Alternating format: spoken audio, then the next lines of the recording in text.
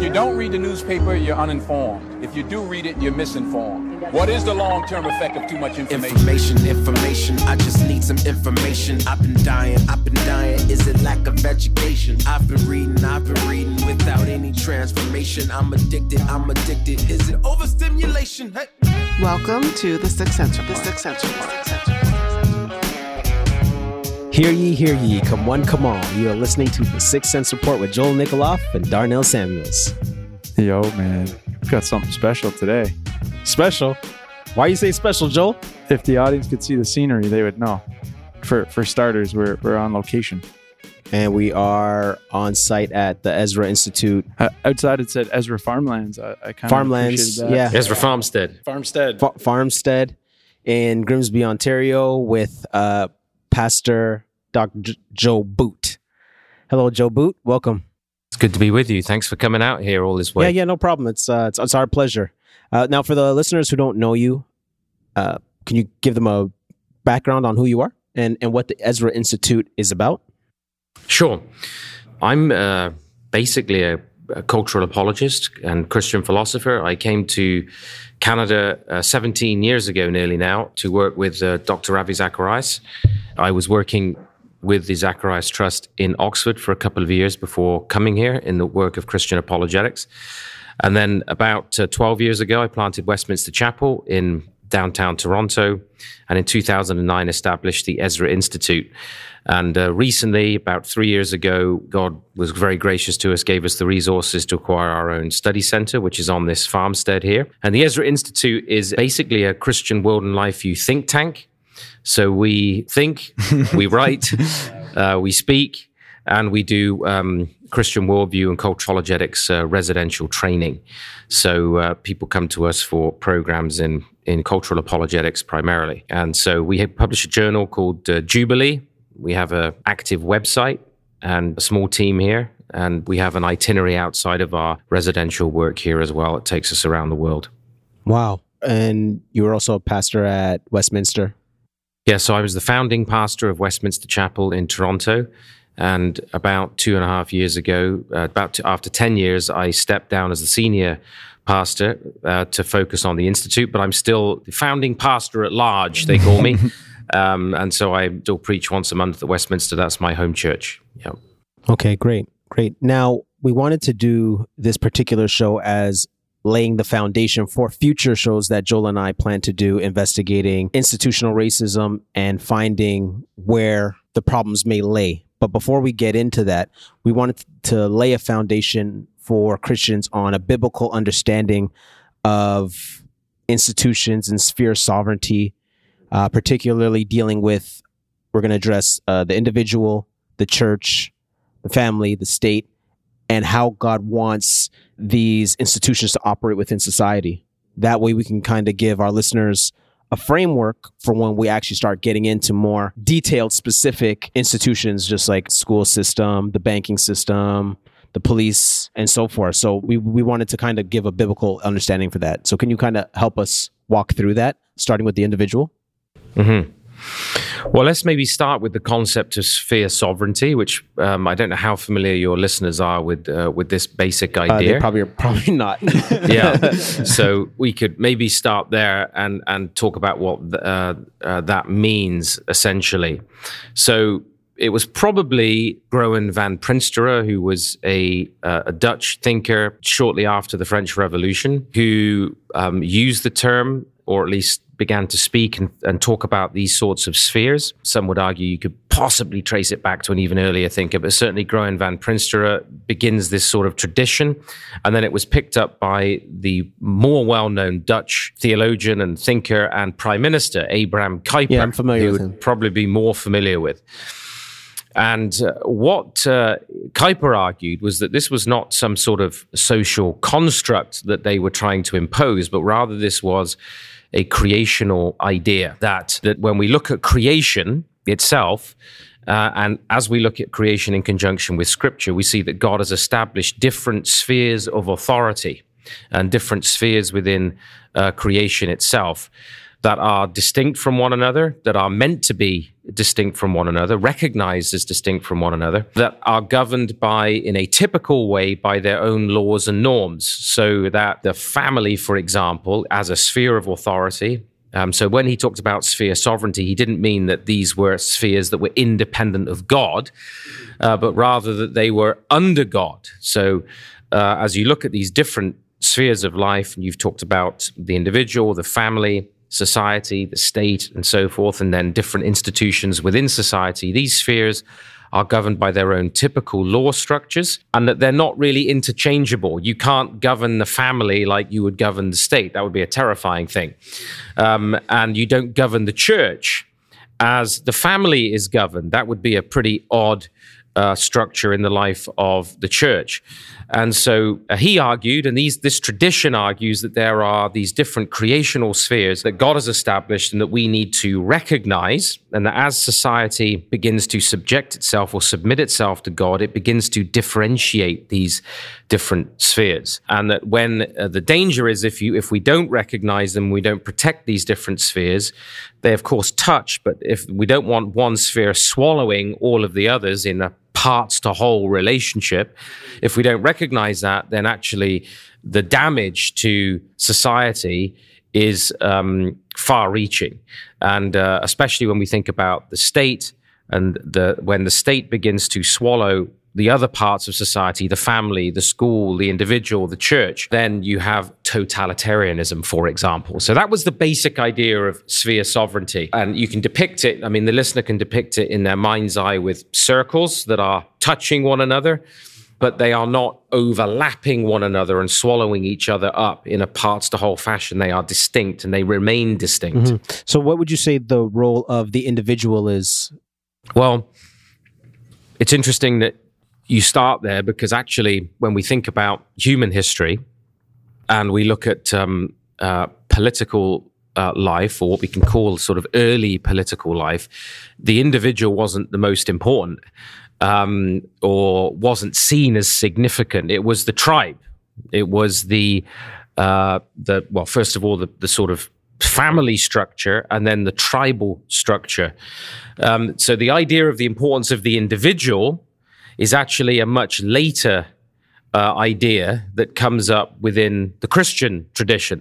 So where the Christian gospel is birthed into the Greco-Roman world, you really had very little significance as an individual if you weren't a citizen within the polis. If you weren't a Roman citizen, your individuality and individual rights were not uniform. Even in the life of the family, the father within the Roman family had a kind of power of life and death, and almost an absolute power over its members. He could execute members of the family. He could dispense with members of the family, wives and so on and so forth, almost at will. So the individual, where you've started there, is significant. It's not that the individual is more important than the family or more important than society, but the individual is significant within society. And individual rights and responsibilities being recognized, individual freedoms being recognized, is a product of the gradual recognition of different spheres of life and authority. So what is it that protects my rights as an individual today?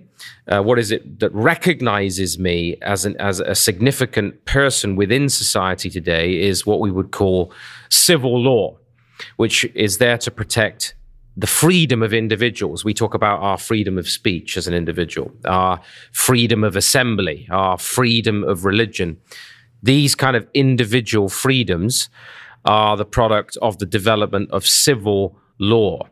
And that aspect of our societal life is particularly important within the Christian tradition. So the individual, as a Christian, we would say the individual is made in the image of God, is tasked with serving God from a Christian standpoint, to rule and subdue. But the individual is set in the context of family and community. And so there are both responsibilities and we might say in modern language, rights and responsibilities that come to us as individuals. And it's been the product of the development of a Christian law order which recognized the importance and significance of a separate area of law to protect the individual, civil law. Would you say that the concept of inalienable rights really comes forth from that? Yeah, I would say that the idea of basic human dignity, of equality before the law, of the rule of law, and rights under the law, governed by law, is a product of the Christian tradition. Of course, humanists have tried to, and secularists have tried to claim some of this, but the reality is that without the Christian idea of the importance of the individual, the equal dignity of human persons made in the image of God, and the protection that God's law affords people through the rule of law, we would never have seen the emergence of modern Western political life. So yes, I would say that if you're looking at the American tradition there and the idea of inalienable rights,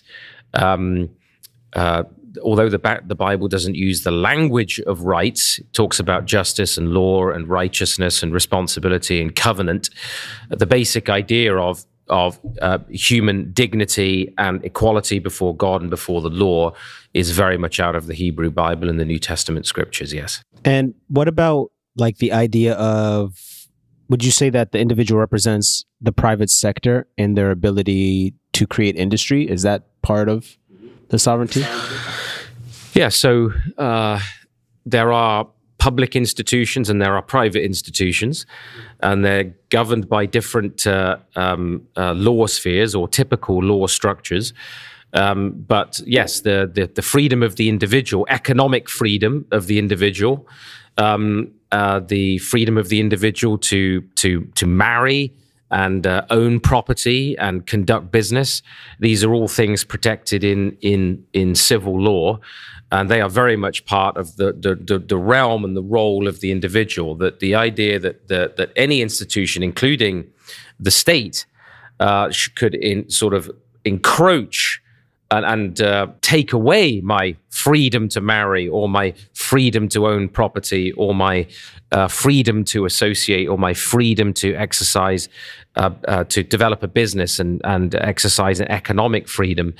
That would be a mark of totalitarianism and the collapse of a free society. I'm sorry, how would you define totalitarianism? So totalitarianism is basically the idea that one area, one sphere, if you will, to keep moving with this idea of sphere sovereignty, one sphere can relate to the others in parts to whole fashion, which is to say that it can swallow up the other spheres of life as though they were just a part of a greater whole. So the most obvious form of totalitarianism is the absolutist notion of the state, where the state starts to regard the family, the church, the individual, the school, the medical field, the economic life as all lesser parts of a greater whole called the state. When in fact, actually, the only parts, strictly speaking, of a state are provinces and municipalities. Those are the parts of a state territory. But the idea that you can drop civil society, family, church, and so on as parts simply of the state is the mark of totalitarianism. So totalitarianism is the idea that you would treat other parts of society, other parts of human life as merely, other spheres of human life, I should say, as merely lesser parts of the state, so that they can be controlled, manipulated, governed, ruled in every part by civil government, by the state. As you were saying that, I don't know, the word that came to mind was like the attempt to make all other spheres subordinate. Would you say that's a good way of thinking about it? Yeah, I mean, there is, of course, the Roman Catholic doctrine of subsidiarity, where you've sort of got a hierarchy, and there's a certain amount of delegated freedom given to these subordinate parts. but they are in the end in a hierarchy. Whereas sphere sovereignty would say, no, there is no hierarchy. It's not that the state is higher or more important or greater than the family or the church or the private business. It's that they're different. And they relate to one another, but they relate to one another in that sense equally, right? They cannot be exchanged for one another. They cannot be switched out for one another. You cannot import the law or typical function of one for the other. They have to be treated as independent. That's why we speak about sphere sovereignty and not just spheres. These are sovereign spheres, and they can't be treated in this hierarchical fashion. Okay, so what about the family now? What role does the family play in society? So the family, and this is probably important to say, it is a pre-political institution. What does that mean? And that means that the family is not something that's defined or created by political life. So the notion that, for example, let's take modern Canadian culture, the idea that the state or the courts can come along and redefine the family, right, and say we're gonna redefine that whole institution and thereby politicize it, is illegitimate from the Christian standpoint of sphere sovereignty. The family, being a pre-political institution, is the place where the role of the family in that sense is the place where children are nurtured. The family has a tremendous role in providing guidance. The family is responsible ultimately for education, not the state. It's my responsibility to educate my children, not the state's responsibility. I may delegate that responsibility to certain teachers, but it's still my responsibility. It's still the family's responsibility. The family provides care, of course, care for the elderly. Right? So I'm responsible, according to Scripture, for my parents. Right, that makes sense. For the care of my parents. The family is responsible for raising children. It's responsible for welfare in many respects. So, for example, the family provides the vast bulk of welfare in society. So I provide for my children. I'm responsible for providing for my children. I work so that my children can be provided for. And then, of course, the family has tremendous power in society because it controls inheritance. So I have the ability then to pass on, of course, in some Western states now, as they become more Marxist, more socialistic, the state is seizing inheritance through inheritance taxes and redistributing it. But the family has tremendous power because it passes on inheritance. So I can pass on wealth to my children so that they have a start in life as well. So education, largely welfare. I mean, think about the way that the family funds its children frequently through university, and then children boomerang. You think you've gotten rid of them, you send them off, and they boomerang back to your house, and they're living in your basement. And when they've got particular needs, so if your children first get married and they want to buy their first car, or they're trying to raise a deposit for their first home, they typically go to their parents and say, "Can you give us any help?" Or pay for the wedding. Or pay for the wedding. Right. All of these things. Right. So the family is providing education, is providing welfare, is providing support, is providing guidance, and it's pre-political, and it provides a defense mechanism. The family prevents the individual from being naked before the state. Right? The family is one of the reasons why modern society, modern anti-Christian society, is trying to break down the family, is it wants to treat the individual as a unit within simply the state, as a naked unit to be controlled, governed, educated, welfare, everything by the state. The family protects you against that, protects you from that kind of manipulation and control.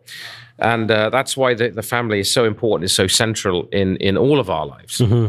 And what about the church? So the church is another sovereign sphere, is an institution that's established by God. I mean, obviously, the three most obvious spheres are family, church, and state, as we see them institutionally established in Scripture, and we see them in society. The church it again is a distinct institution governed by its own typical law structure. So there is a law structure within the church. Often Christians fail to recognize the church is a form of government in our lives, right? We submit to the lordship of Jesus Christ. And remember, with sphere sovereignty, Jesus Christ is Lord and sovereign King, and all of these other spheres of life are under him. And like the individual, like the family, like the state, the church is under the Lord Jesus Christ and is governed in terms of its own law structure. So the church has its own confession, and it will have its own organization. So it has deacons or elders or presbyters or bishops and archbishops and so on. And it has its own structure of discipline. It can excommunicate its members for heresy or for rebellion and unrepentant sin and so on. So the church, its role is to be a form of government. And if you look at the way in which the church is spoken of in Scripture, we are, in a certain sense, Christ's embassy. We're God's embassy in the earth, and we are, within the church, are prophets, priests, and kings. So you and I, each of us are, as Christ diaconate, according to the New Testament, we have a prophetic, priestly, and kingly role within society. So the Church of Jesus Christ, under Christ the head, is an institution. Of course, the church, we could talk at length about the church as the body of Christ, the church as a local community, the different ways in which the church is spoken of. But now I'm talking about, because you're asking me about the institution, the institutional expression of the church. So nobody would say, oh, look, there's Westminster Chapel. If we can blow that building up, we've destroyed the church. No, the body of Christ would still exist. The church of Jesus Christ would still exist. It's not simply the bricks and mortar, but it gets expressed institutionally through property, and the church is free from tax.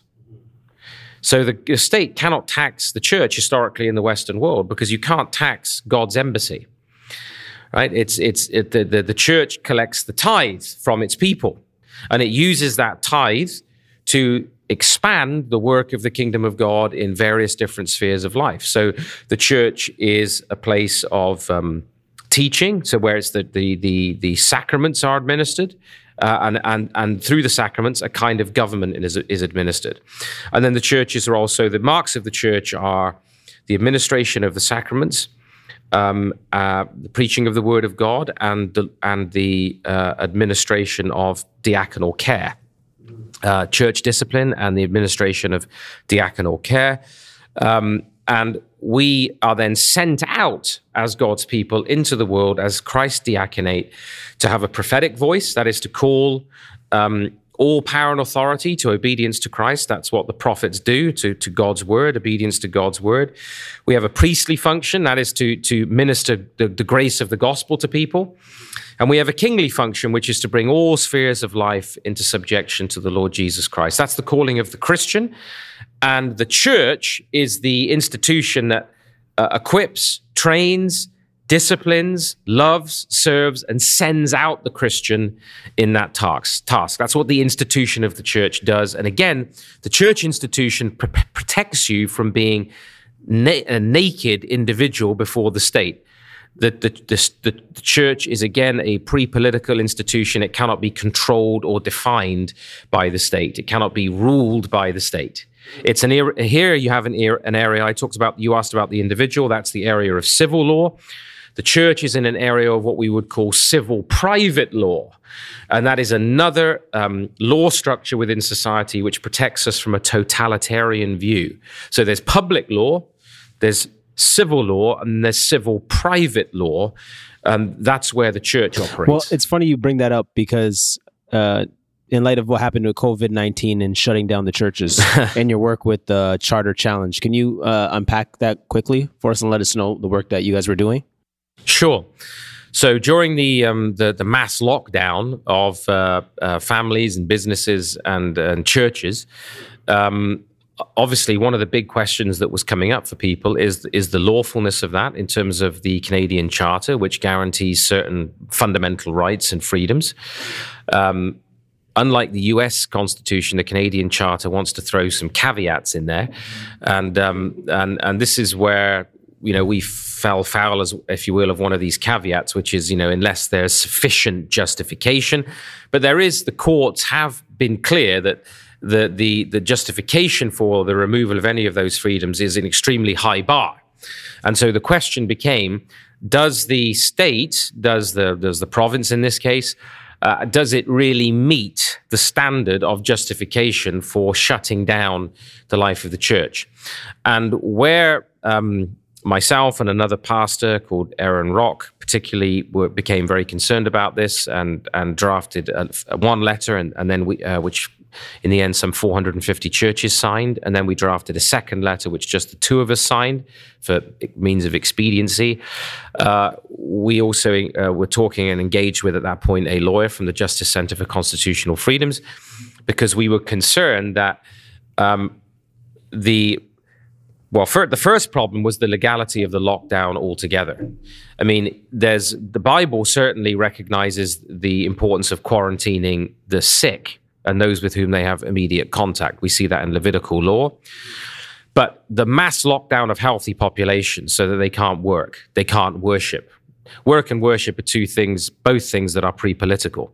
We're not granted permission to work by the state. We're not given permission to worship by the state. Those are God-given. So the first question was, is the mass lockdown of healthy populations lawful? The second question then became, when we then started to engage government, was when Home Depot's open, when people are protesting in the streets, when businesses are being opened up, but the church isn't being allowed to open up to any degree. I mean, like 5 people in a church building. There's a problem there in terms of, and you're absolutely right, of sphere sovereignty. How can the state, which is the area of public law, suspend civil law in the area of personal freedoms, and then effectively suspend civil private law, the life of the family, the life of independent business, and then the life of the church? And that was, of course, our concern as pastors, as leaders, is, do we have a violation of sphere sovereignty here, where the state says we are responsible for health and human well-being, and human well-being is reduced to non-exposure to a virus? And our argument was, no, human health and well-being involves the cultural task of being able to work and worship. And when you deny people these things en masse, indefinitely, by this kind of a lockdown, have you not actually violated the sphere sovereignty of the family and of the church? Now, of course, you can't make that argument to bureaucrats in provincial government. They don't understand sphere sovereignty for the most part, but they do understand, separation of powers. They understand the importance of the charter and basic rights and freedoms. I did explain to these bureaucrats the first free institution in the Western history was the Christian church, and that freedom was birthed because of the independence of the Church of Jesus Christ, and that freedom of worship, freedom of assembly, that these things are critically important. And I actually said, if the state forbids what God commands, or commands what God forbids, civil disobedience is a Christian duty. And so there was an infringement there when the church is singled out for being shut down, when business and other areas are being opened up. There you have a very clear problem with the charter, and you have a manifest violation of sphere sovereignty. Yeah, no, that's very helpful. Joel, did you have any questions about moving on to government? I wanted to touch on the charter thing, because I heard kind of it through the grapevine that I don't know if this, in terms of what they granted the church with regards to the 30%, sort of Trudeau attending the rallies and being sort of in the crowd was somewhat of a catalyst for the decision. It was that time frame, as well as somewhat unexpected for a lot of churches, I think. Yeah, so, to be clear, there were quite a lot of churches who were either ambivalent or even opposed to what we were doing. And we faced quite a lot of opposition from Christian leaders in the background, people writing articles and blogging on the subject and so on. And some even, regarding us as irresponsible or whatever. And the view was, we just do whatever the state says, and when the state says we can worship, then we'll worship, but not until that time. And so it certainly helped us that when we were engaging with government, that we got first so many churches behind us, and then it certainly then helped further that we were able to point to businesses that were opening. And then when protests started happening, it only further reinforced our case. But really, it was the fact that with the Justice Center for Constitutional Freedoms, we were implicitly threatening, in fact, explicitly threatening a charter challenge if the churches were not reopened. So I'd have said that the weight of the signatories to the letter led to the opportunity for conversations with the Office of the Chief Medical Officer and some of the bureaucrats, which is where the power was very much lying, because there were many of the MPPs were actually on our side. They believed that the churches needed to be opened up, allowed to open, but there was resistance from public health officials. And so when the charter threat was there, that's when we began to see the opening up. Now, you've mentioned the role of government and of the state, and of course, the state government, civil government, I should say, does have an important role. We shouldn't be anarchists, and the Christian has never been somebody who is, or should never be someone who is opposed to the legitimate role of civil government and a legitimate role for the state. What's the nature of the state? Well, the peculiar character of the state is a public law and the harmonizing of public legal interests.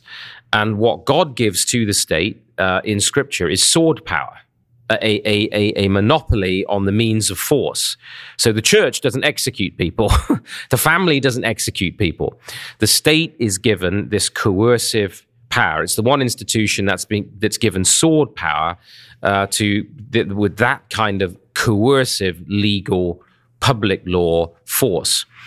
And that has a legitimate role in restraining evil, Scripture says, and those who are righteous have nothing to fear from a just order, from a just state.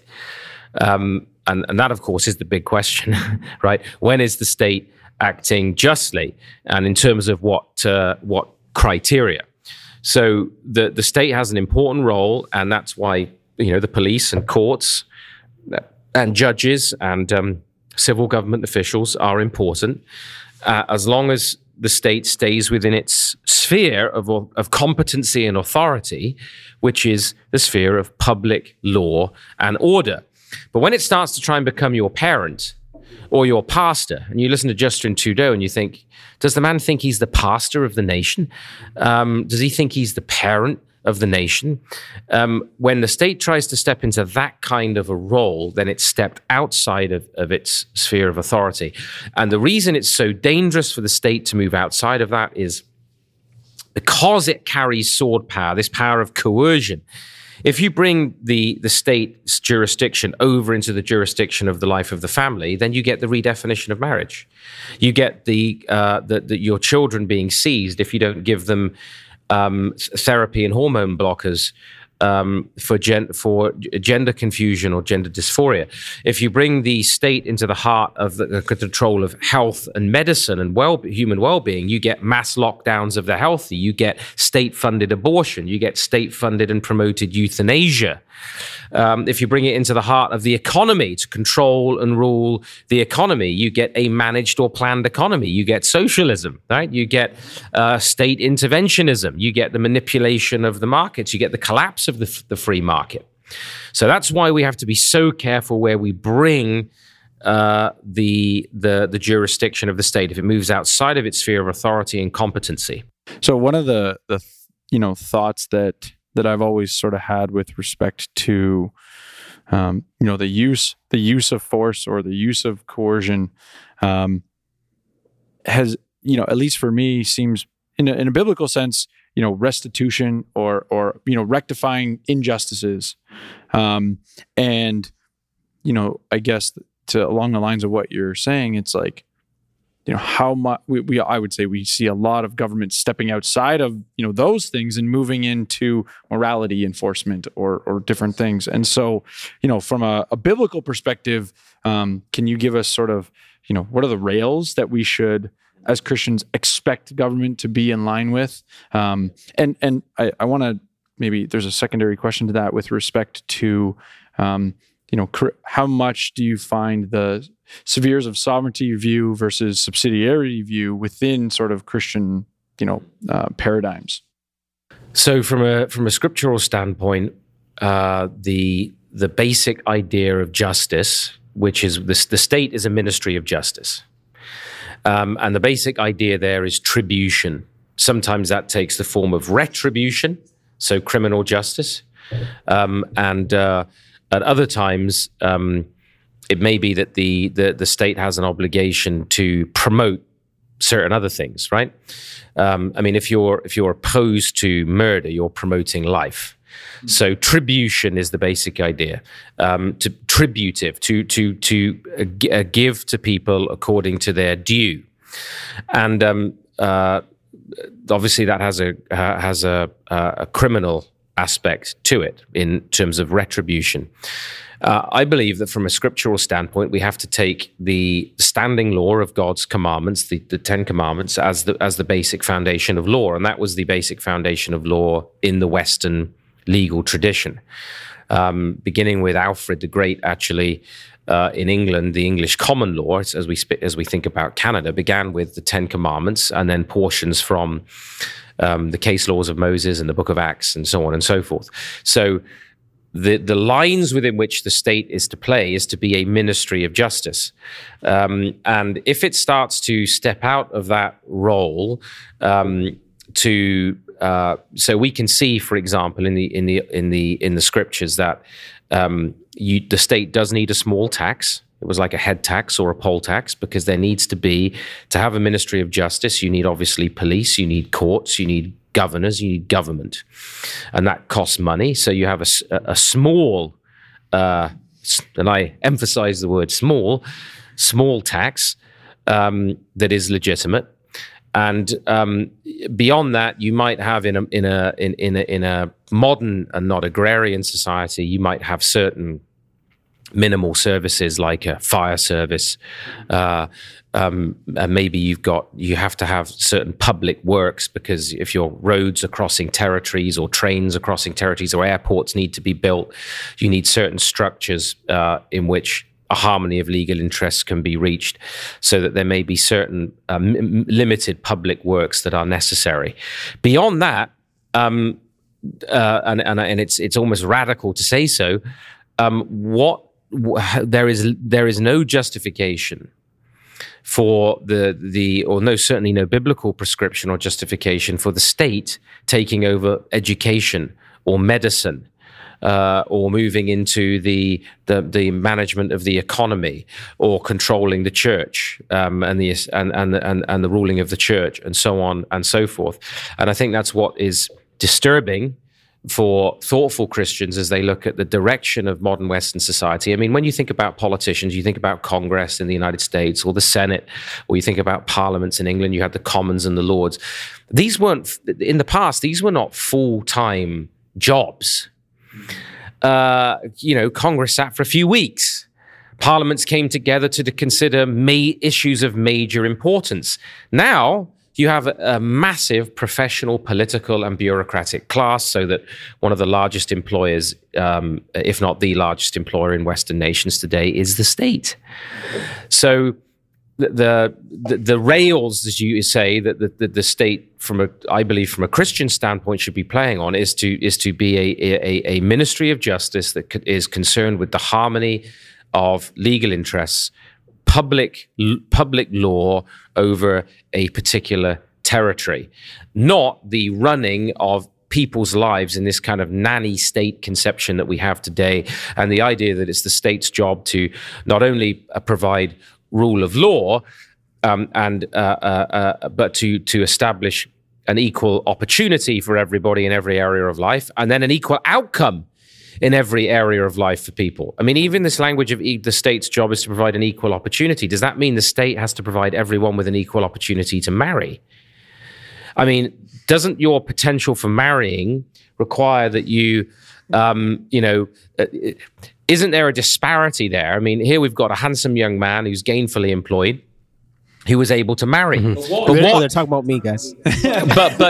but what if you are not gainfully employed, and maybe you are struggling in the looks department and bathe once a month? Maybe you wash once every 6 months. That is going to affect your marriageability, your potential to finding a spouse. I mean, if you don't look after your appearance, you don't have a job, is it the state's job to provide you with an equal opportunity to marry? And then what we've come to now is that the state is meant to provide us with equal outcomes in all of our opportunities. Whereas really the state's role in Scripture is that there is one law, right? There is equality before the law. There is the rule of law. That's what we see in ancient Israel, and that's the tradition that comes down to us in the Western legal tradition. Well, so currently in this present climate that we're in, the term institution is a buzzword, and it's a loaded term. It's institutional racism, systemic racism, and so I'm gonna give two definitions according to proponents of systemic racism. So there's this woman named Tricia Rose, and she has this how structural racism works, and her work is what we're seeing a lot in the viral videos on systemic racism, basically showing a system where Black people are stuck in it. And so she defines structural racism as the normalization and legitimization of an array of dynamics, historical, cultural, institutional, and interpersonal that routinely advantage whites while producing cumulative and chronic adverse outcomes for people of color. Okay, so that's one definition. And for the people who are listening at home, push pause, follow, write it down, and think about what I just said. And now the other one is by Robin DiAngelo, and she's another proponent of systemic racism, and she defines it as all systems of oppression are highly adaptive. They can adapt to challenges and incorporate them. They can allow for exceptions. So this is the definition we've been given. So we're gonna chop that up. But what do you think, Joe? What do you think?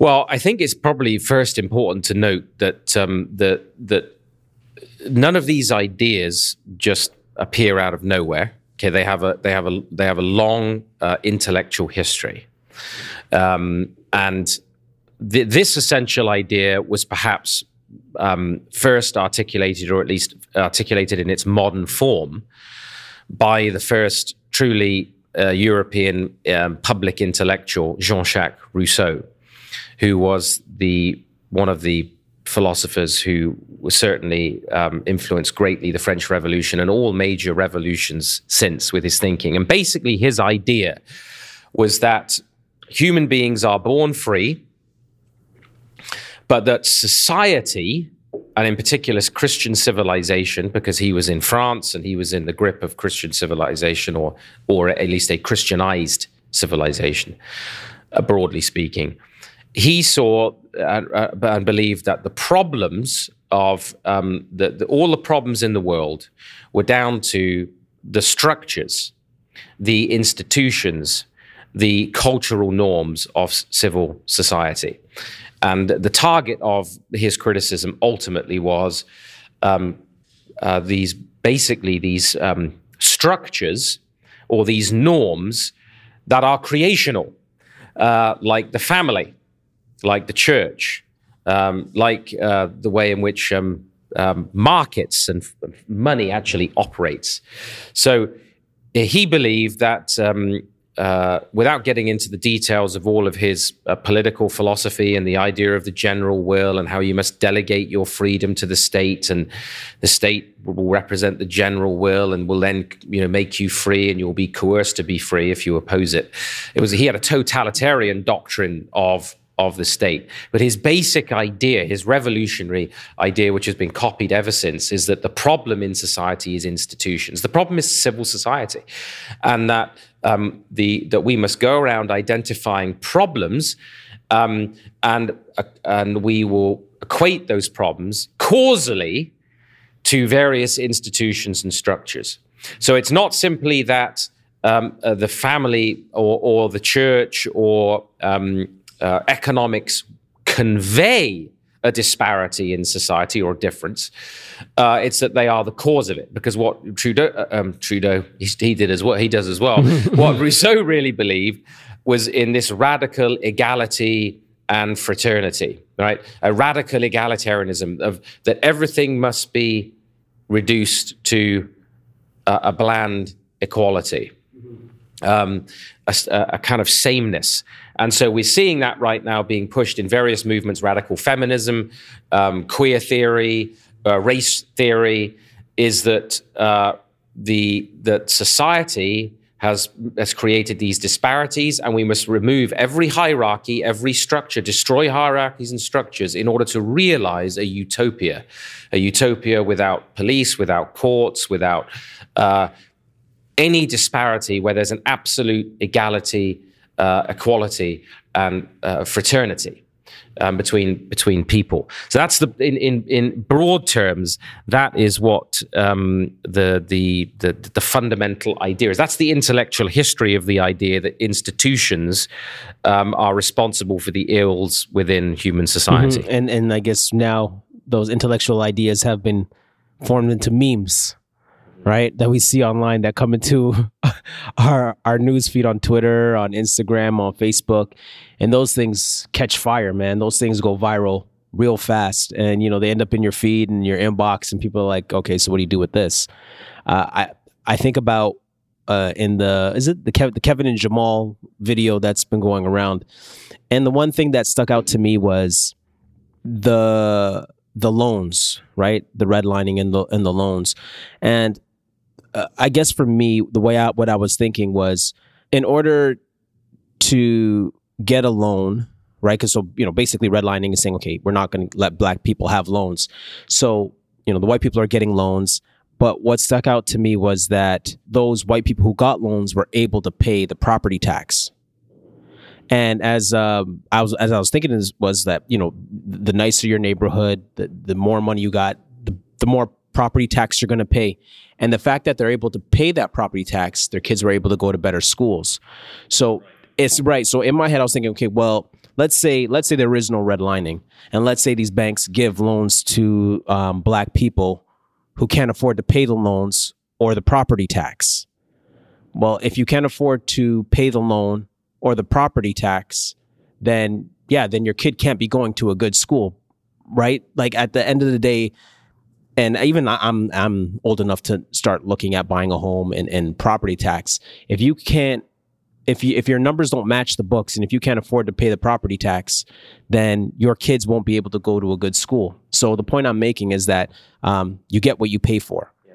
Could they afford to send Jamal to a great school? Well, in the first place, they couldn't, right? But the assumption in the video is that poor Jamal, he should be able to go to the same school as Kevin, but he can't because his parents don't make enough. So you got to go to the other school, but that's a problem. Yeah.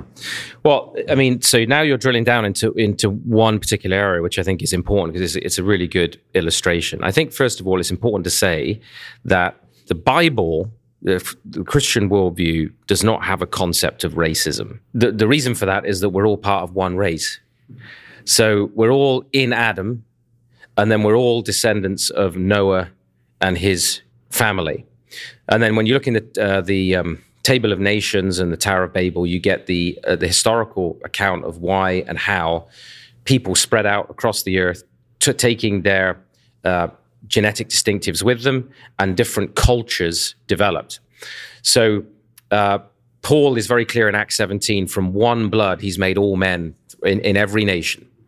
So there is only one race, and that's the human race. However, we understand what people are saying when they talk about race. The modern concept of racism, in part, comes up through ideas of European supremacy and rationalistic thought. Charles Darwin's notion that there are multiple origins for the human race in the descent of man, and that some are more evolved than others, and all of that. But it's not a Christian idea. It's not a biblical idea, and it's important to say that. Secondly, it's important to say that we would not want to justify anything that the Bible says equal, fair weights and measures, right? God despises unjust weights and measures. So if the two of you were coming to me as a bank manager, and you're basically in a very similar situation, and you've got the capability to pay back a loan, and I give the loan to one of you and not the other based on the color of your skin, that is unjust, right? So we have to be clear about that. That's an injustice, because vengefulness, resentment, and prejudice is a reality of the human condition because of sin, and no policy, no government handout, no government strategy is ever going to eradicate the problem of sin in the human heart, which produces all kinds of prejudices, and they cut in every different direction. We all know that. Well, we all know that there are tensions between all kinds of different ethnic groups. There are tensions within ethnic groups. When we think about even the issue of slavery, for example, most people are not aware of where the term slave comes from. And it comes from the term Slav, right? The Slavs are a white European peoples in what we now call parts of Eastern Europe. Long before the first African was ever brought to the West in the European, North American slave trade. So even slavery was never about the color of people's skin, for the most part in history. By the way, and this is important for our listeners to understand, the slavery has been the norm. Freedom is the exception. And it emerged only through the steady and gradual application of the truth of the Christian gospel. The whole story of Scripture is from slavery to freedom. It's the story of the Hebrews out of Egypt. It's the story of freedom from slavery to sin and death. It's the story of the New Testament that is neither bond nor free, male nor female. We're all one in Jesus Christ. You see Paul in Philemon appealing for saying, I'm going to pay whatever is owing, whatever he owes you, I'm going to pay it. Please release your brother in Christ. The direction Paul lists slave traders amongst others, sinners who will not inherit the kingdom of God. That is in the institution of man theft and enslavement. In the Older Testament, man theft and enslavement, that is kidnapping and slavery. So to kidnap somebody and put them into slavery carried the death penalty. So when you see the propagation of those ideas historically, that was a pagan idea, it was a pagan notion. It's different from the worker or the indentured service that you see in the Hebrew Bible. That's perhaps another discussion.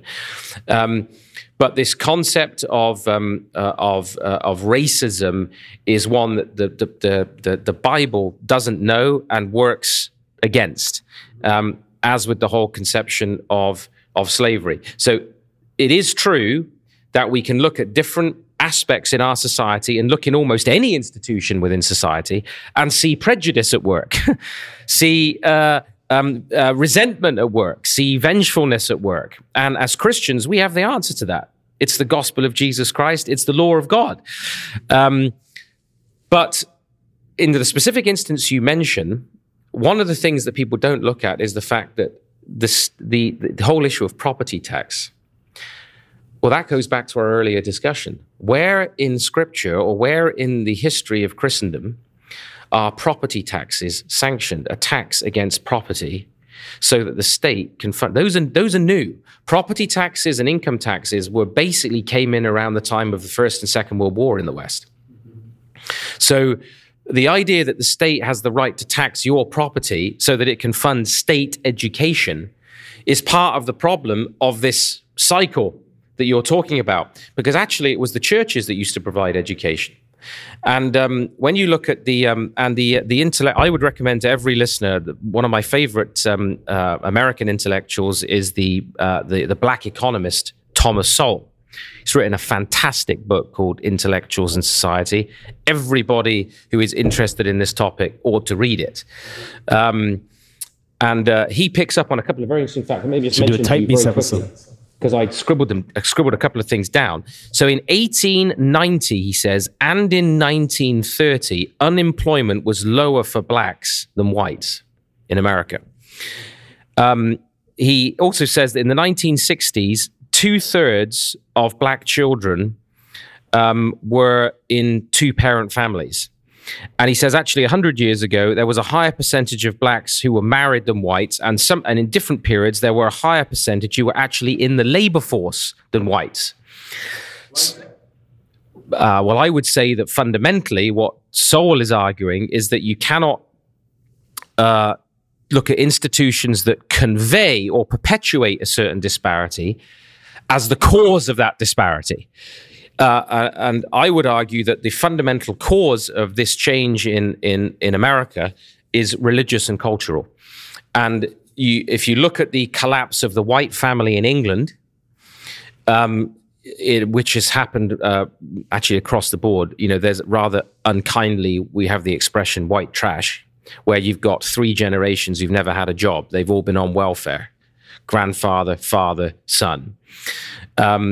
You have whole communities where that's the case, where people have never worked, where you've got masses of out-of-wedlock children and unemployment, and then criminality and so on. The same effect you see in Britain in the white community is what you saw when mass government welfare was introduced in the United States, and money was offered to single-parent black families, and the black family steadily collapsed to the point where today 75% of black children don't grow up in a family with a dad. And actually people like Denzel Washington, I was watching an interesting interview with Denzel Washington, who's one of my favorite actors, the other day. He was talking about this. He was saying, we have to be careful that you don't overlook the thing that's right in front of you with respect to some of these disparities. So, there's a cultural and religious phenomenon at work here as well, fundamentally. Wow, that's really helpful, because, just looking at the structure and following it in the video and looking at the property tax, you're like, okay, well, it's a convincing argument. Pardon? It's on its surface, it seems convincing.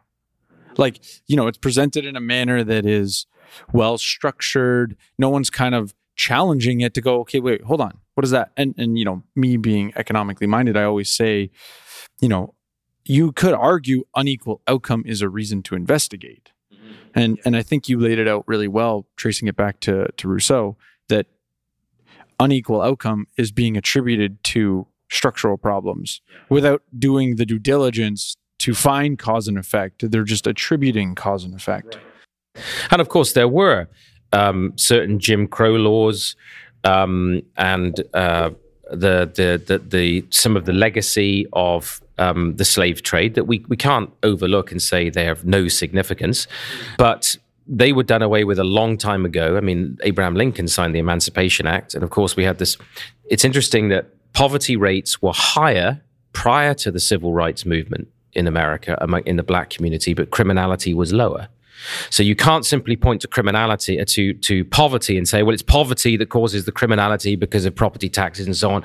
And that's the basic problem. Because actually, the numbers, as Thomas Sowell points out, the research doesn't support that claim. You have you can have an increase in the standard of living and in wealth, and at the same time an increase in crime. So what's happened is in the West now, we've combined that with a message that the intelligentsia has conveyed for now 50 years, but especially the last 25 years, that there are victim groups. Even though if you look at American law or Canadian law or British law, there is no law that you could point to that says, here is a law that unfairly discriminates against the Irish or against the Chinese or against blacks. There's the rule of law, and as under the rule of law, there is a fundamental kind of equality there. And there's no doubt, and there can be no doubt, that there are cycles that people get caught in of criminality and fatherlessness and so on and so forth. And then arrest and delinquency and then recidivism, so rates of reoffense and so forth, poverty, criminality. Yes. And the Christian gospel breaks into all of that, brings the light of the truth of the gospel into it, into whatever community, and brings about taking responsibility, not claiming victimhood, not dividing people up into us and them, not using race baiting as a strategy for stirring up social and civil unrest, and actually letting the life of the truth of Christ and the principles of the Word of God transform. And this was the key, like the fact that 100 years ago, there were just on average slightly more married two-parent families in the black community than there were in the white community, was because of the strength of the gospel in the black community. It was the strength of the Christian world and life view in that community that meant the employment rate was what it was. So we have to then question this introduction of mass welfare into certain communities. Of course, we have to question the introduction of mass abortion into those communities as well by the state-funded. Margaret Sanger was an utterly prejudiced woman who founded Planned Parenthood, who supported eugenics and hated Hispanics and black people and wanted rid of them. So 70% of the abortion clinics were established in black and Hispanic neighborhoods. Nobody talks about that. And one of the things we see today, of course, is that the majority of killing of blacks in America is gang-related black-on-black violence. And the notion that this video makes out, as you pointed out, that this is really attributable to property taxes is very reductionistic and at best holds only a kernel of truth. When the church took responsibility for education, not the state, then schools were charitable and private, and you didn't have the creation that didn't create a systemic issue in those neighborhoods. Now, of course, if you are married and you get a job, your upward trajectory means you can move out of the poorest neighborhoods, get into a better neighborhood, and even if you are in the state system, find yourself in better schools with better upward mobility. Right. It's funny. I remember listening to an episode of The Briefing with Al Mohler, and he was saying that for young people, young adults trying to make their way in the world and create wealth, a lot of young adults think, okay, I'm going to get my stuff together before I find a spouse. But Al was saying, well, no, you find a spouse and you guys create wealth together. You get married and you create wealth together. Now, I'm sure you guys can attest to this too. Only until I got married did my life actually begin. Meaning, but if when you think about it as a man, like prior to marriage, there's no urgency for anything. You're right? Absolutely right. You're just playing video games and going about your business. But as soon as you marry somebody, now the conversation changes. Okay, let's buy a house. How do we plan to retire? And these are the things where your life actually begins. How many kids do we want to have? Let's pay down your debt, then we'll pay down ours. Dave Ramsey's snowball effect.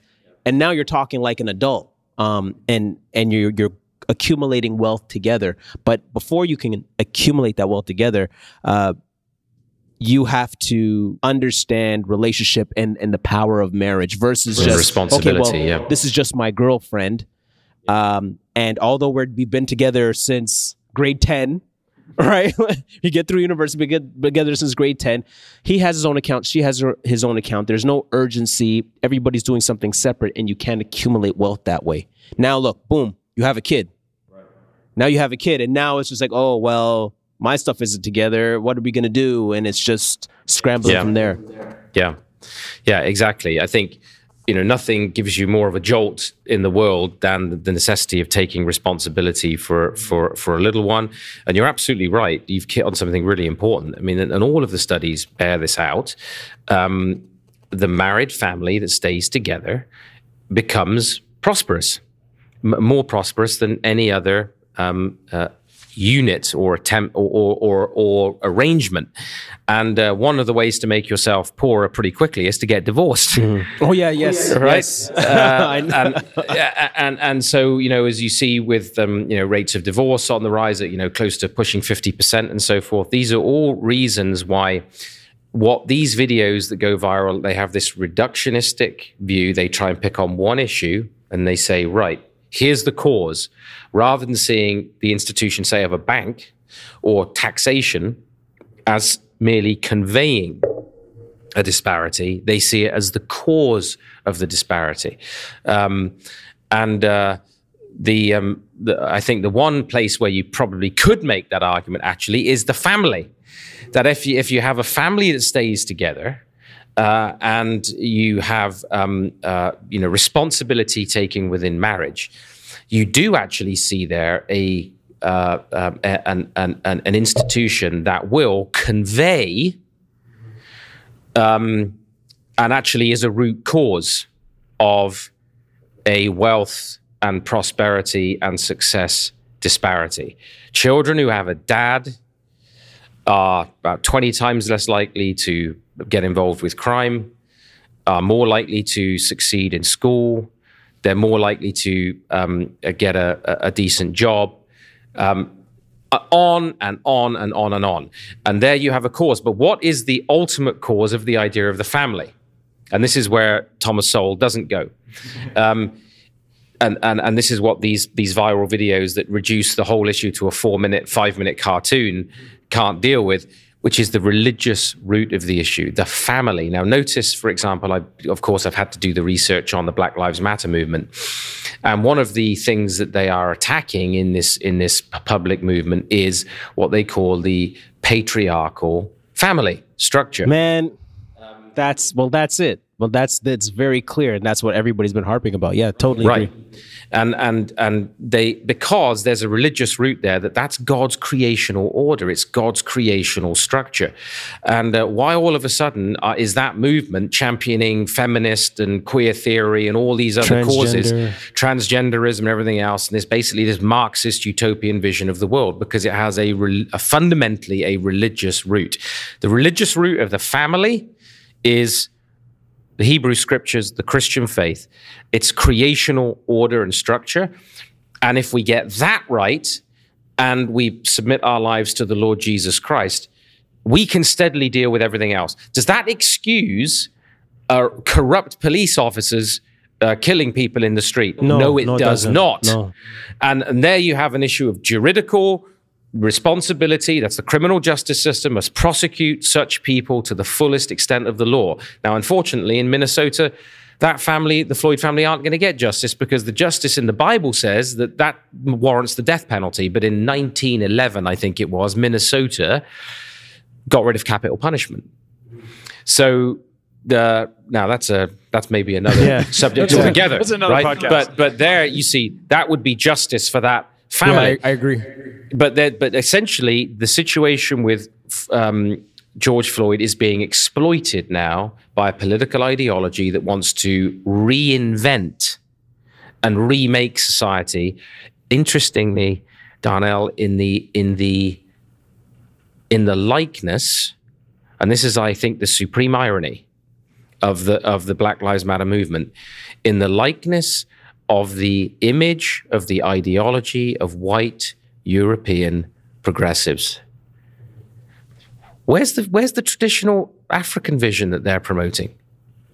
And it's not there. They're promoting the vision of European white progressive intellectuals that they want to impose on everybody else. Right. It's funny because when you look at traditional nationalistic black groups like the Nation of Islam and so forth, yeah, those militant groups headed by men denounce Black Lives Matter. Right. Like they think it's nonsense because they're saying, okay, well, why would you affirm the the power of white people to tell them that Black Lives Matter? Why would you wait for them to affirm that? As Black people, we should be independent and not looking for affirmation from our oppressors. That would be their argument.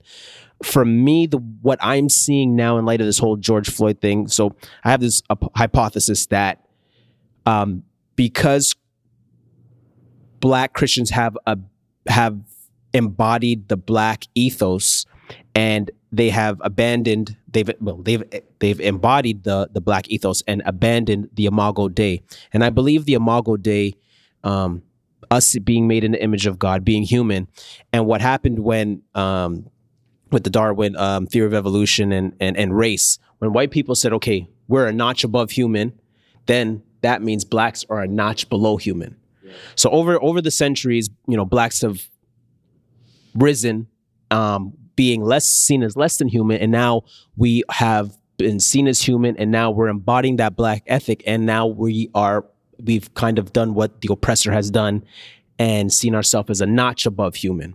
So in that, the danger in that is now we live vicariously through each other. Right. So when you're seeing George Floyd being killed, the narrative with Black people is, oh, I saw my cousin. I see my dad. I see my friend. I'm afraid to walk down the street. I'm afraid to call 911. I'm afraid. That's my cousin. That's Darnell. And living vicariously through people, especially when you're watching that death, that's what causes this trauma, this racial trauma, this vicarious trauma, this post-traumatic stress syndrome. And that was the danger of abandoning the Imago Dei as opposed to seeing yourself as a human. When he was being killed, the response was, oh man, this is terrible. A human life has been lost. But that's not what the narrative is. It's not that a human life was lost. It's that a Black life was lost. And because the Black life was lost, that's more serious than a human life being lost. Hence, Sam Say's article on, for Black people, racism is worse than murder. And that's what I was kind of seeing. Yeah.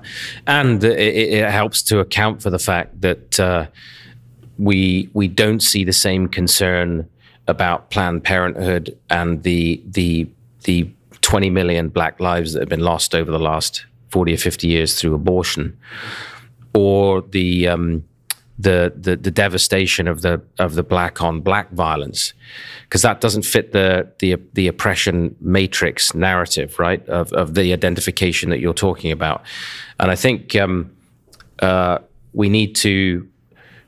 I think there is a place for Christians to talk about how can we, in the life of our own churches, think about what it means to find reconciliation with those who feel wounded, right? I mean, if there are, Toronto is a place where, my own church, Westminster, it looks like Toronto. It's as multicultural as Toronto is. And so, these are not, we have a wonderful West Indian man on our elders board who's church planting as well in the West Indies. Our church community looks like Toronto, but where there are situations where there's been prejudicial attitudes towards one another, those things should be dealt with and addressed where they're real. But this notion of living vicariously, as you put it, through, and then all these sort of white politicians and intellectuals sort of prostrating themselves before the ideology and repenting for their whiteness and everything else, I think is just insulting to the average member of any ethnic minority, Black, Asian, whatever, that they need some kind of corporate white repentance for whiteness to elevate them. What we need is to all take responsibility in terms of the gospel and God's law for one another and for the truth, and that's the only way we can advance justice in the world. Mm-hmm. Right, and it's funny that you talk about, you just mentioned justice, and the shout of the protesters is justice for George Floyd and justice for others. And so it seems like, and I guess I'm confused. You help me think through it. So the officers have been caught and been tried, and that's it. So is that justice, or is there more? Is there more to Derek Chauvin being charged and sent to jail? Is there more? Because he got caught. He was caught. So, but the shouts are still justice for George Floyd. So I'm just like, okay, well, what more could be done? I just want to add to that because I think there's a good sort of related question when you already talked about capital punishment kind of be taken away. I think the question about justice can also kind of tie into, is there a biblical founding for sort of prison and the way that we sort of, administer what we're calling justice, especially I think of also we're taxing the people in order to accomplish these things as well. So I'm just, I think that plays into it a bit too. Sure. Well, I think this whole term social justice, we need to be careful with because it implies social guilt. If justice is social, then guilt is social. And yet Scripture is clear that you cannot punish the son for the sins of his father, right? Although God himself, in his justice and righteousness, visits his judgment upon generations, sometimes multiple generations, you cannot punish in terms of the law the son for the crimes of the father, which means that justice is not social. That's a in the sense that justice, the idea of justice only comes into play in human society. So it's a redundancy to stick social on the front of justice. If I'm stuck on a desert island on my own, the question of justice really, unless you're going to say there's some kind of eco-justice for the ocean or whatever while I'm there, doesn't come into play. But if we're going to have social justice, it means there's social guilt.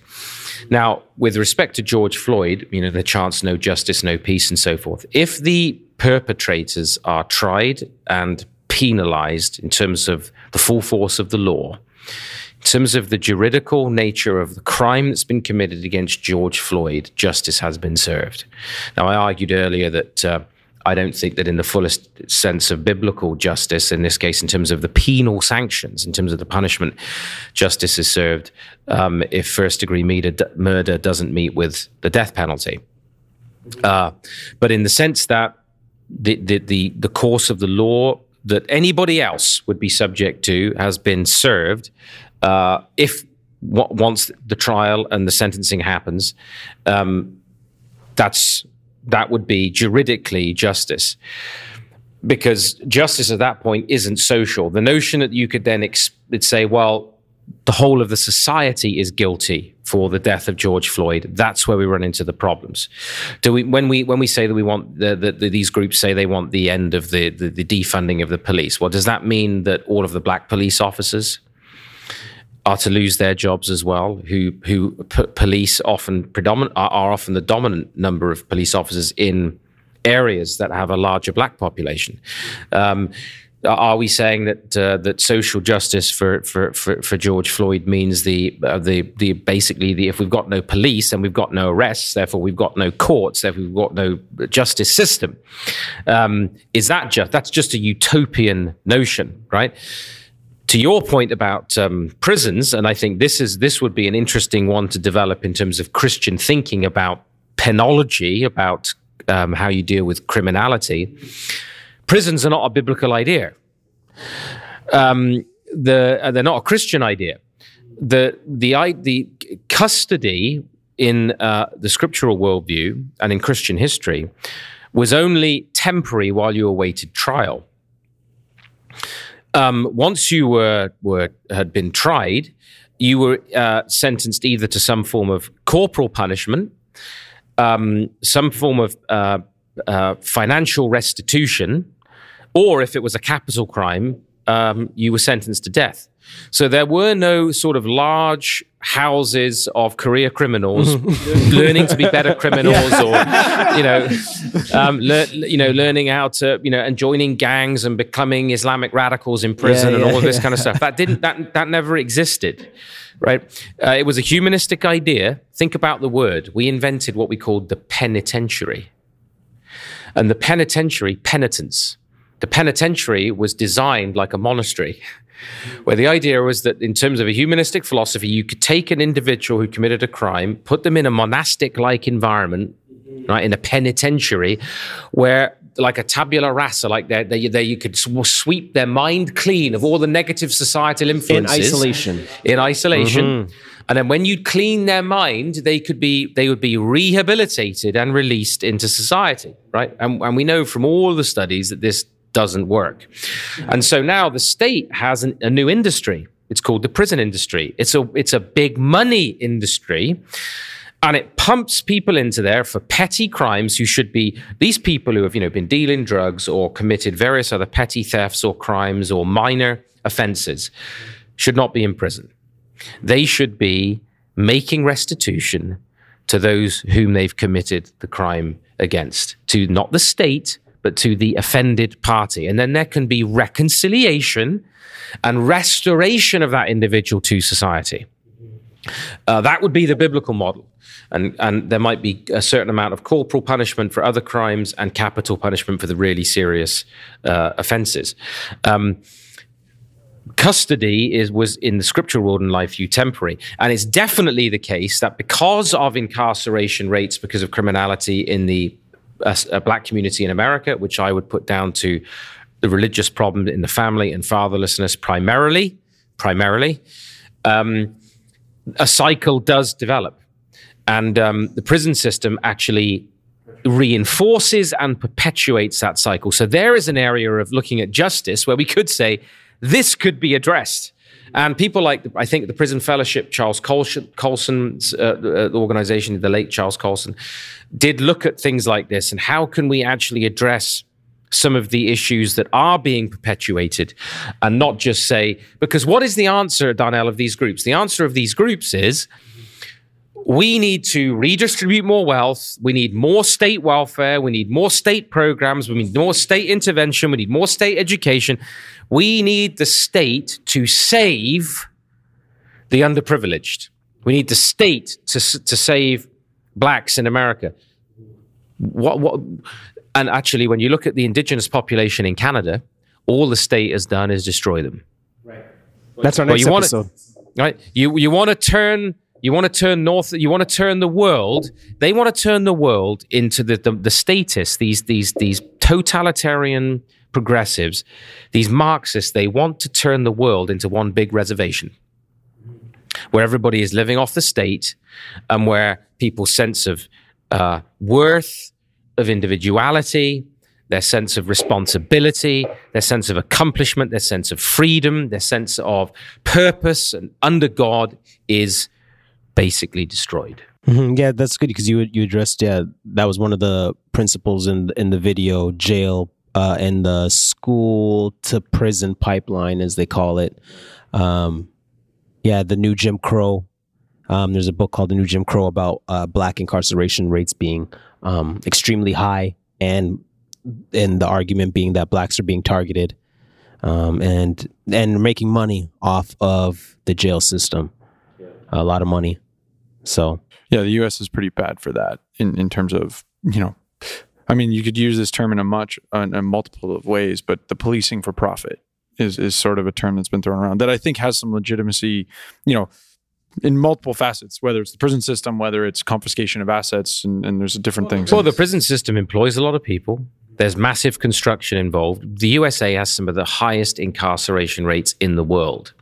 Now, Canadians who often, think that they're better than the US in all kinds of ways, actually, our crime rates per capita are as high, if not higher, actually, than in the United States. So we've got nothing to brag about. But what is very, very clear in Western society is that the prison system, as we have developed it from a humanistic perspective, is a failure. And I would go back again and again to the fundamental religious root of these things. What these groups frequently want to look at is external reasons for disparity rather than the internal reasons. The life of the individual, where you started, Darnell, the life of the family, the character of the person because of the cultivation of character.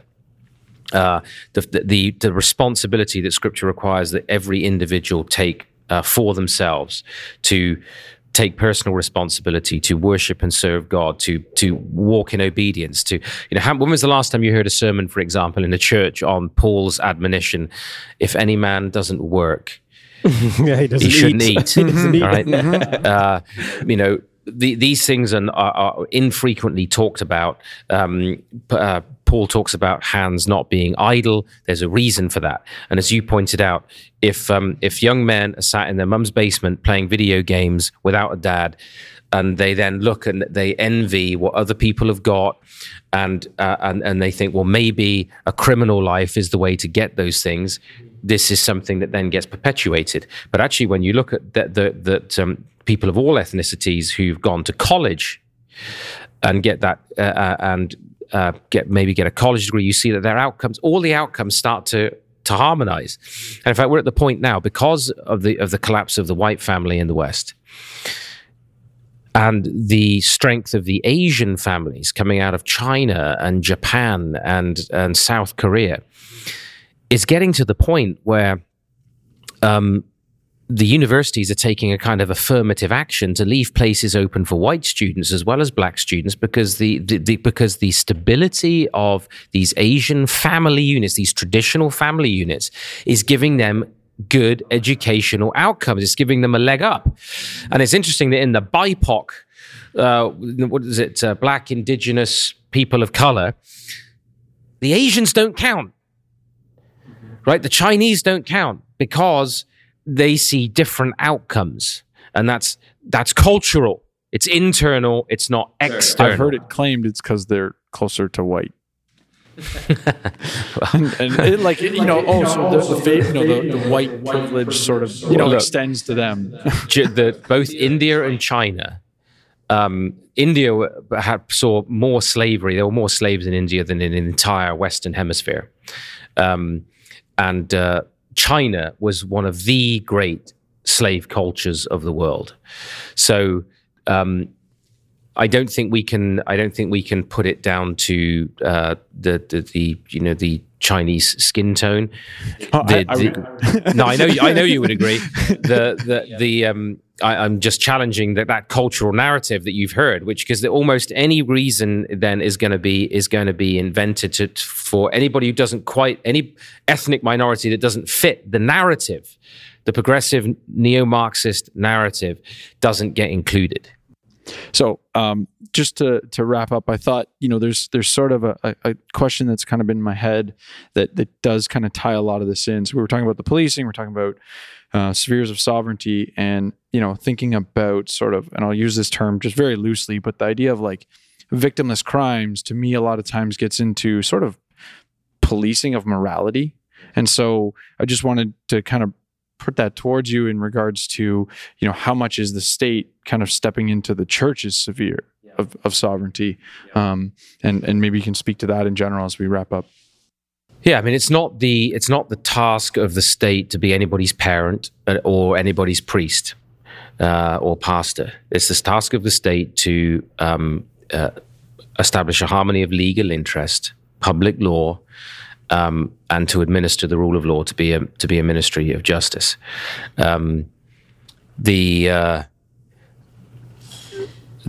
The efforts on the part of the state to preach a kind of new morality has become one of the features of the modern nanny state and its attempt to replace the church.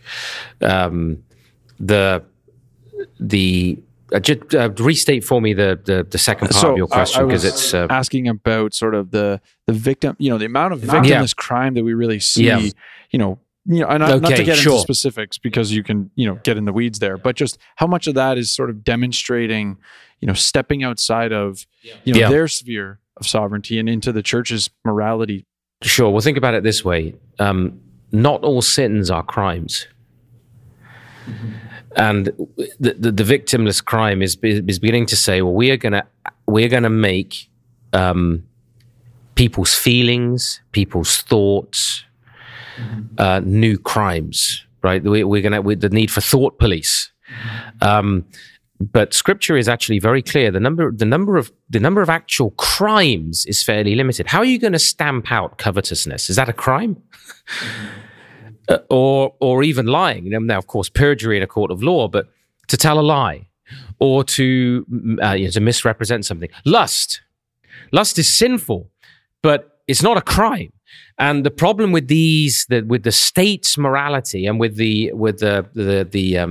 morality of the progressive utopian ideals, the Marxist utopias or the neo-Marxist utopias, is that they want to turn every sin, and they often develop new sins, into crimes for which classes or groups within society must be punished.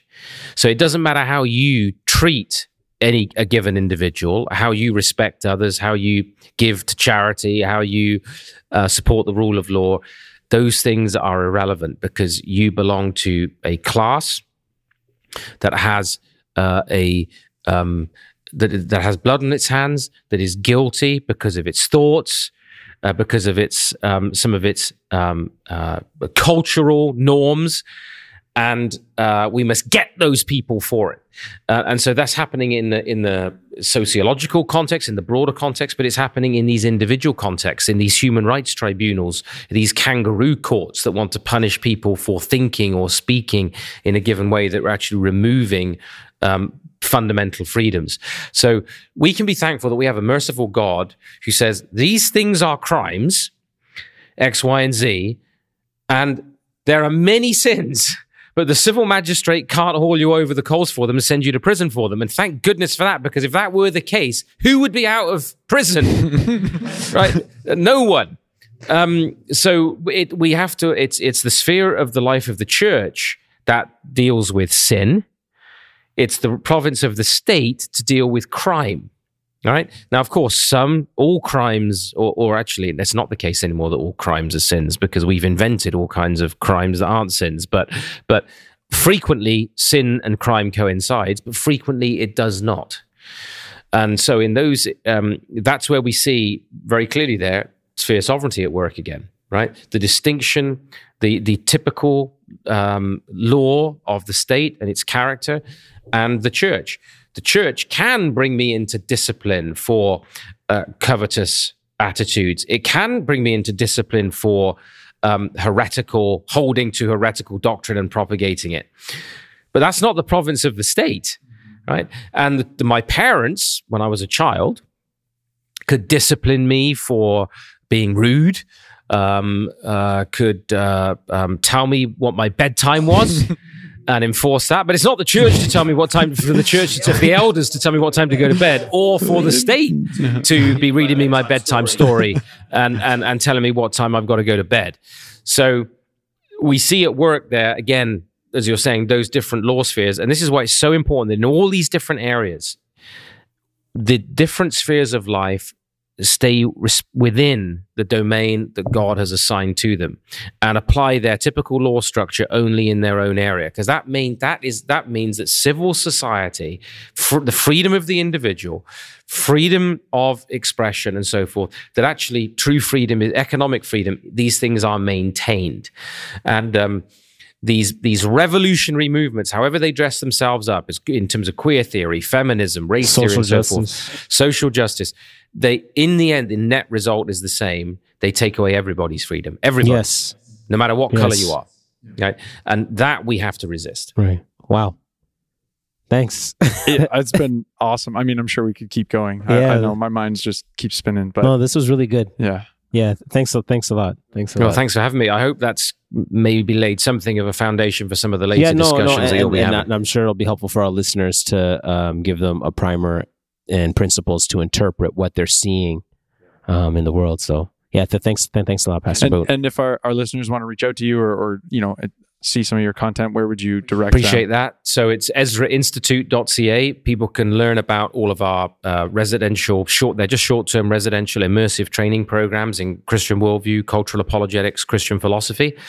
And you can learn about our programs on our website there. And also there are free resources. There are lots of articles, interviews, sermons, as well as journals, Jubilee, and access to our store, which has a lot of our books and monographs and so forth that we hope people will benefit from and make use of. Yeah, and this beautiful campus, whenever you guys hold conferences, you guys really got to come out here and check it out. It's beautiful.